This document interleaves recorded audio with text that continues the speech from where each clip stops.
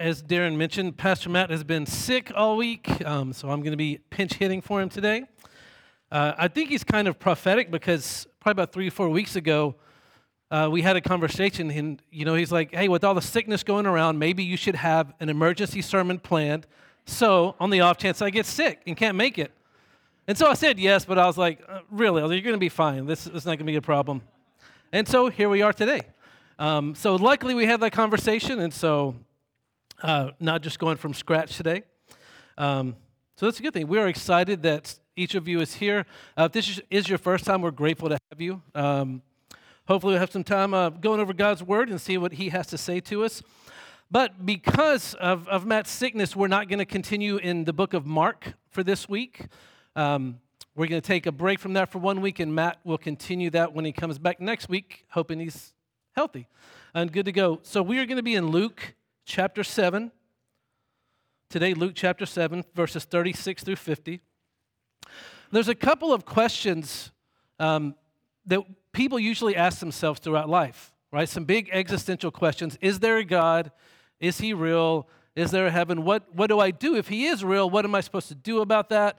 How do I have a relationship with God? What does that look like? And so today we're going to see there are two different paths to how we believe that we obtain this salvation. The words are going to be up on the screen, Luke chapter 7, verses 36 through 50. When one of the Pharisees invited Jesus to have dinner with him, he went to the Pharisee's house and reclined at the table. A woman in that town who lived a sinful life learned that Jesus was eating at the Pharisee's house. So she came there with an alabaster jar of perfume. As she stood behind him at his feet weeping, she began to wet his feet with her tears. Then she wiped them with her hair, kissed them, and poured perfume on them. When the Pharisee who had invited him saw this, he said to himself, "If this man were a prophet, he would know who was touching him and what kind of woman she is, that she is a sinner." Jesus answered him, "Simon, I have something to tell you." "Tell me, teacher," he said. 2 people owed money to a certain moneylender. One owed him 500 denarii and the other 50. Neither of them had the money to pay him back, so he forgave the debts of both. Now which of them will love him more? Simon replied, "I suppose the one who had the bigger debt forgiven." "You have judged correctly," Jesus said. Then he turned to the woman and said to Simon, "Do you see this woman? I came into your house. You did not give me any water for my feet, but she wet my feet with her tears and wiped them with her hair. You did not give me a kiss, but this woman from the time I entered has not stopped kissing my feet. You did not put oil on my head, but she has poured perfume on my feet. Therefore I tell you, her many sins have been forgiven, as her great love has shown. But whoever has been forgiven little loves little." Then Jesus said to her, "Your sins are forgiven." The other guests began to say among themselves, "Who is this who even forgives sins?" Jesus said to the woman, "Your faith has saved you. Go in peace." Now, the way it talks about the woman in this story, most scholars believe that it means that this woman is a prostitute. So what we're going to talk about today is when it comes to obtaining salvations, there are 2 choices. You are either the Pharisee or you're the prostitute. I know we don't love to hear those words using that language, but those are the only 2 options. There's no third option. I mean, I guess maybe Jesus is the third option, but I don't think anybody wants to try and claim that or go that route. So we need to see how this works. We need to look at each person and see how they were trying to obtain righteousness and salvation, how they could be made right with God. So let's start with the Pharisee. The Pharisees were considered the religious elite in Jewish culture, right? They were kind of like the ones who, they created all the rules, right? And they followed them the best. We know a lot of us know in the Old Testament, God gave the 10 Commandments. But the Pharisees went farther and amassed about 613 rules that you were supposed to follow. And if you didn't follow them and you didn't make restitution for them, you were considered unclean. So first of all, that's a lot of rules to follow. But the Pharisees were kind of seen as having power because they were the best at following these rules. And that in turn gave them this sense of superiority, right? That's why when this woman comes in, they're just appalled by this. They can't stand the fact that this woman has come in. And the understanding about this is that this is a formal dinner. In verse 36, It talks about Jesus reclined at the table. In case you're wondering what that means, we have a picture, there we go, of Jesus reclining. This is what it means. In the first century, to recline at the table was you laid on your side and kind of like on your elbow, and that's how you ate. I'm grateful we don't do that now. I'm sure most of you guys are too. But that's what it was. This was considered a very formal setting. And so the Pharisee inviting Jesus in is a very significant thing to begin with, because the Pharisees were all about following rules, and that's what they told the Jewish people, was you have to follow these rules. And this other man, Jesus, comes along and says, listen, it's not about following rules. It's about a change of heart. And so that's why they were appalled by the woman kissing Jesus' feet, because they were very judgmental towards her. Now, from their perspective, this makes sense, right? If you have decided these are the rules you need to follow to make yourself right with God, then anyone that doesn't meet that, you have to think that they're less than you are. You have to think worse of them than you think of yourself. Because if you're setting this standard, okay, listen, there's a God, I want to get right with God, so I'm going to make these rules. This is how I'm going to follow God. Whoever doesn't match up to your rules, you think less of them. We see that in church all the time. There are people that come in, and some of us will think to ourselves, oh, I'm glad I don't look like that person. You know, I'm glad that my views on alcohol are different than this person. You know, I'm glad that my kids are well behaved and this person's having trouble at home with their children. Because when you think that way, when you create the standard, everyone has to measure up to your standard, or you have to think less of them. And that's how the Pharisees were. So if you're a Pharisee in this situation, right, if that's your attitude that you decide what gets you right with God, then whoever doesn't measure up to that, you will begin to despise them. Or again, think of yourself as being superior than they are. And what's so fascinating is the Pharisee is even more upset at Jesus than he is at the woman, because Jesus doesn't respond to the woman the way the Pharisee wants him to. Look in verse 39. When the Pharisee who had invited him saw this, he said to himself, if this man were a prophet, he would know who is touching him and what kind of woman she is, that she is a sinner. So he's calling out Jesus because Jesus didn't call out the woman. Because Jesus, by not reprimanding her, he is accepting her. And for the Pharisee, if you live in this mindset where you have to meet these rules to gain acceptance, then you're really going to be angry at somebody who doesn't have to follow those rules to gain acceptance. And that's what Jesus is doing. Jesus is accepting her for who she is because of her love. If we have this mindset where we get to make the rules, we also get to decide who's worthy. So in that situation, right, when we give people who come into church, we give them the side eye because they don't measure up to what we like, we're basically claiming to be God in that situation. We're claiming that we are worthy of making that decision ourselves, of who is right, of who has earned our acceptance.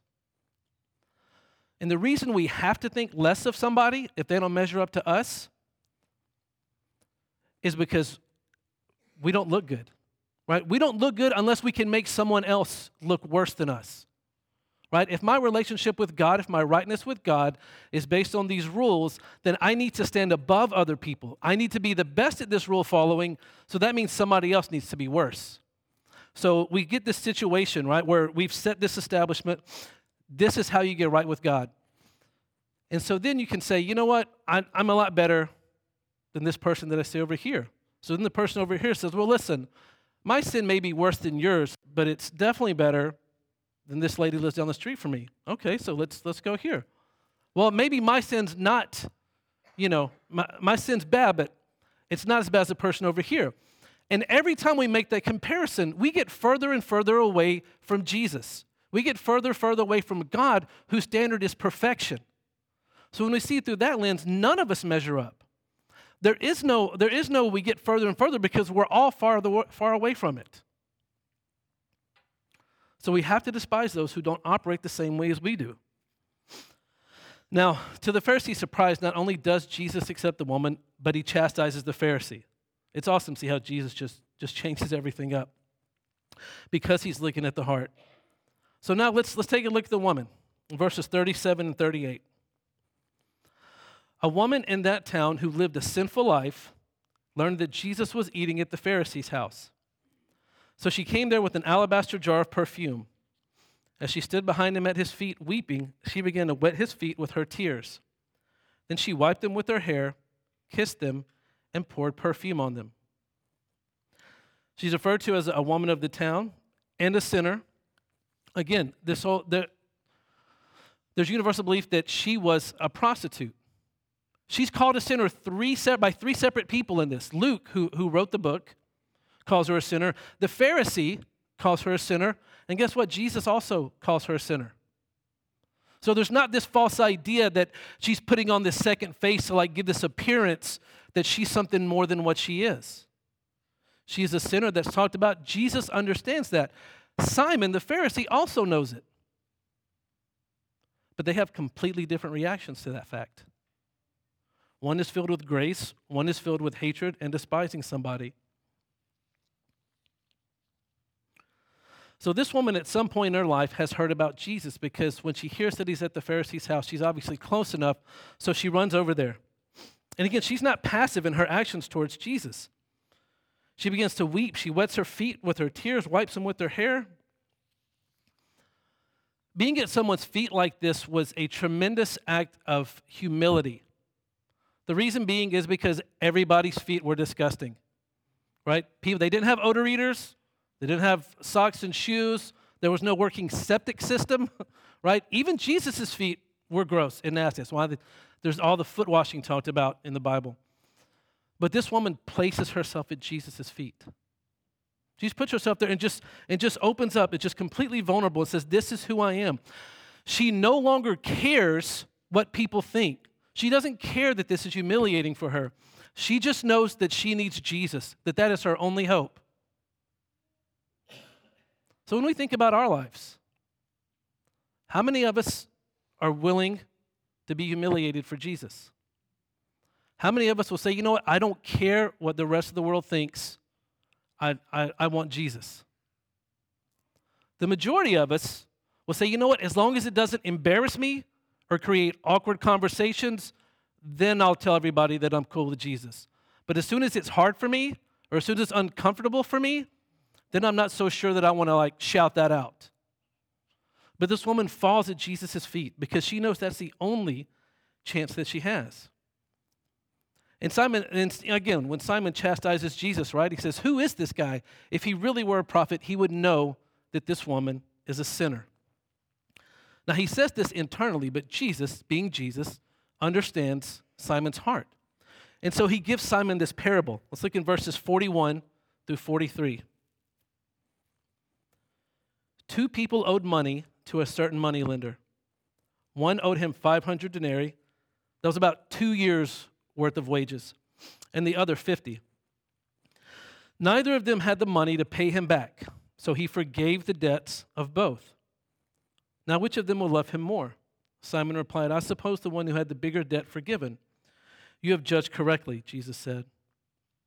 So it's important to see the reasoning behind this parable that Jesus is using.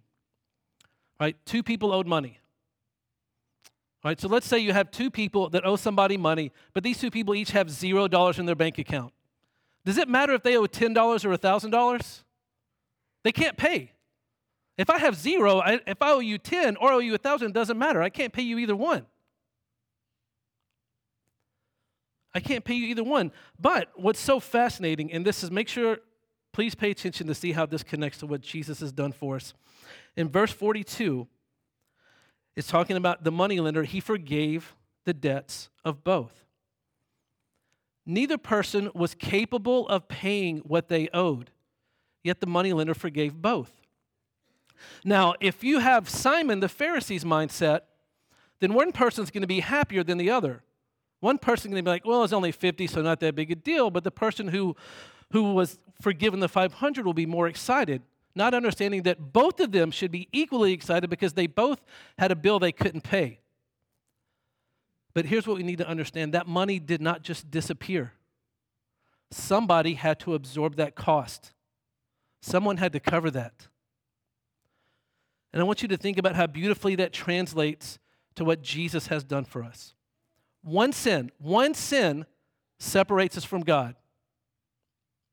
So if someone like the Pharisee would probably say he's probably only sinned about 10 to 15 times in his life, right? And he would say the prostitute's probably sinned about 1,000 times in her life. The same is true with the debt. They both owe a debt that neither of them can pay. It doesn't matter if you sin 5 times or 5,000, you're still separated from God. You're still separated from God regardless of that. And so it goes completely against everything that Simon is thinking. But here's what's beautiful. Just like the moneylender, someone had to bear the cost of our sins. Someone had to pay the price. Because it's not as though God said, you know what? Okay, everything's cool. I'm just not going to punish anybody. I'm just going to let your sin go free. He sent Jesus to absorb that cost, to be the punishment and receive the punishment for our sins, for my sin, for your sins, for the sins of the world. God sent Jesus because all of us have a debt that we can never pay. There is no amount of good things that you can do that's going to earn you a right standing with God. In a way that we can think, we need to ask ourselves, do I feel this way? Do I see people in that way? An easy way to tell that, if there's someone you look at and then you begin to get prideful that you're not like them, there's a good chance your mindset is more in line with the Pharisee. If we see somebody and we're prideful that we're not the way that they are, thank God I'm not like that person, then that's our mindset. Our mindset is that we can be good enough and that we are good enough. But Jesus bore that cost for us. And here's another way. I heard this story. There was a man who went to church, and he had trouble fully grasping the grace of God. Because in his mind, he didn't think he should be as separated from God as, say, someone who was a murderer. So this guy was like, listen, I've done good things, right? I've never been in jail, you know. I don't drink, smoke, or cuss. You know, my kids are good. And he should be closer to Jesus than the person, let's say, who has killed people. And so to deal with this, he said, here's the way he envisioned it, was he thought about the Grand Canyon, right? And he said, in my mind, I'm on this side of the Grand Canyon, Jesus is on the other side, and my job is to jump as far as I can, and then Jesus will get the rest of the way and cover the difference. So in his mind, if him and this murderer, if he jumps a farther distance because of his good works, then Jesus doesn't have to do as much work to rescue him. Now, Pastor Matt and I are both very competitive people, right? He's taller, so he could probably jump farther than I can.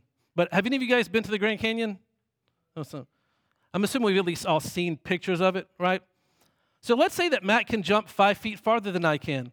If both of us start on one side of the Grand Canyon, does it matter that he can jump 5 feet farther than me? No, we're both dead. We're both dead, right? That's the reality of it. We're both dead. Because if we have this idea that we can jump part of the way and then Jesus kind of makes up the difference, it's horrible theology. Because what we're saying is that we contribute to our salvation. Right? And in some of my studying, there was this pastor from England, I think it was the 1800s. His name is William Temple. And he came across this quote that's going to be up on the screen. And I love this because this is just so true. The only thing of our very own which we contribute to our salvation is the sin which makes it necessary.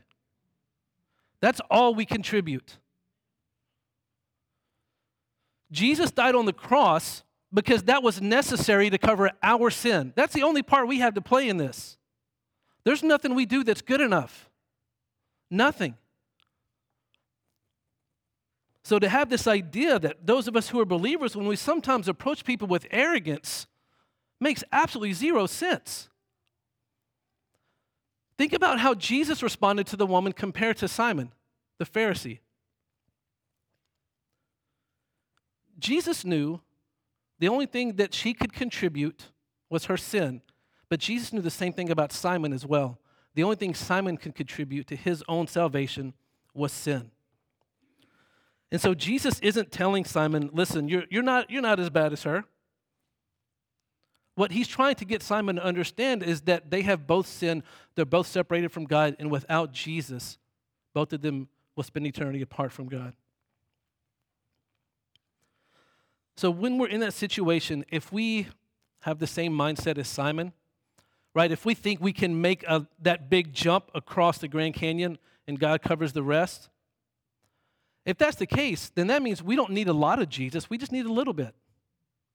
We just need a little bit of grace. We just need a little bit of forgiveness. And if you think that way, guess what you're going to give other people? Just a tiny bit of grace, just a tiny bit of forgiveness. Because we don't see that we have been given full grace and full forgiveness, and there was nothing that we could have ever done to earn that right, to feel accepted. Because if we have that mindset, people have to earn our forgiveness, people have to earn our acceptance. Thank God that He is not that way. Because we don't extend grace if we think it has to be earned. But if we see the reality of our sin and that all of our sin separates us from God, then we understand the grace that we've been given, the forgiveness that we've been given, the links that God went to restore us to a right relationship by punishing His own Son on the cross for our sin, for my sin, for your sin, for the prostitute's sin, for the Pharisee's sin, for all of that. God sent Jesus because we are all in need of it. Every single one of us is in need of it. And so we need to talk about how does that look for us? How are we kind of viewing this? Because a lot of times what happens, we get into church, and this is especially true as you guys know, most of you guys know, I'm also the family pastor here, so that's birth through seniors in high school. So for high school students, what I've seen over my life is when people come into church, they say, you know what, let's make sure the kids don't drink, smoke, do drugs, or get pregnant before they leave. These are the behaviors we want to see of our kids, right? That's what we go, and those are fine things. But when we go along and kids are behaving right, then we don't really care so much if they have Jesus. Our goal should be life transformation, not behavior modification. Because that doesn't work. Behavior modification, Simon the Pharisee, listen, if you saw Simon, you would think he was a good Christian. Just based on outward appearance, that's what you would think. You would never know that he was completely far from God. So when we see that, when we look at people, we work on this, how do I get somebody's behavior? If your concern is someone's behavior ahead of their heart, then there's a good chance that you kind of have this Pharisee mindset. If your number one concern is that kids or people don't embarrass you, then that's a problem. First of all, they're going to embarrass you regardless, right? That's just part of the deal. But that should not be our goal. Our goal should be transform lives. Our goal should be to give people Jesus, not just to make sure they're doing the right things in our book and measuring up to our standards of what a Christian should be.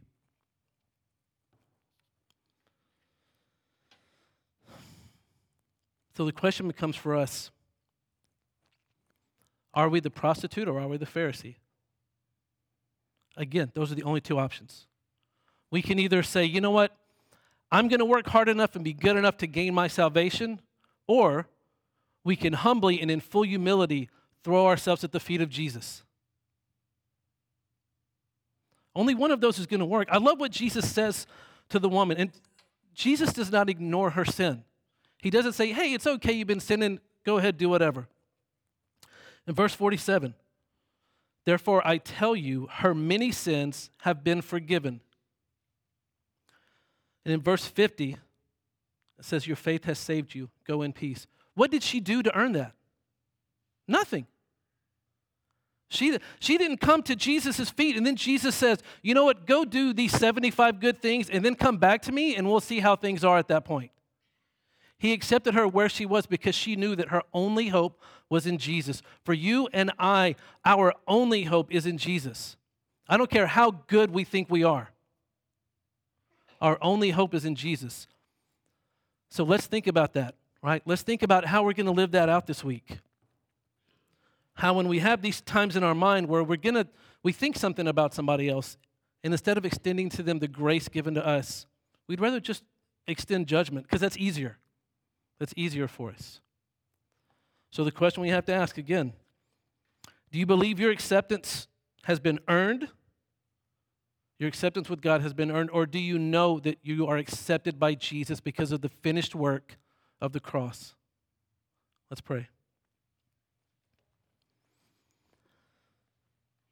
Father God, I'm so grateful that you don't do things the way we would do them.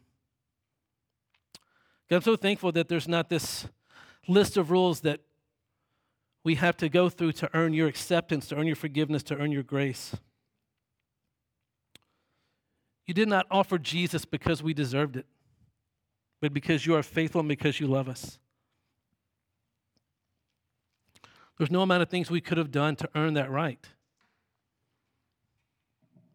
God, I pray that you will help us understand that our sin, all of our sin, separates us from you. God, we have a debt that we could never pay. And you took care of that. God, I pray for those who are here that have not placed their faith in you, God, their trust in you. Lord, I pray that you will put it upon their hearts, God, to understand that apart from Jesus and his work on the cross, we have no hope when it comes to our salvation. God, and I pray for those who are here today who are already believers, who've already placed their faith in you. God, let us not, now that we have been given grace, let us not revert back to creating our own standard for others to measure up to. But God, let us be abundant when we give grace. Let us be abundant when we give forgiveness, understanding that we were forgiven everything, and we were given unlimited grace by you. We thank you. It's in your Son's name I pray. Amen.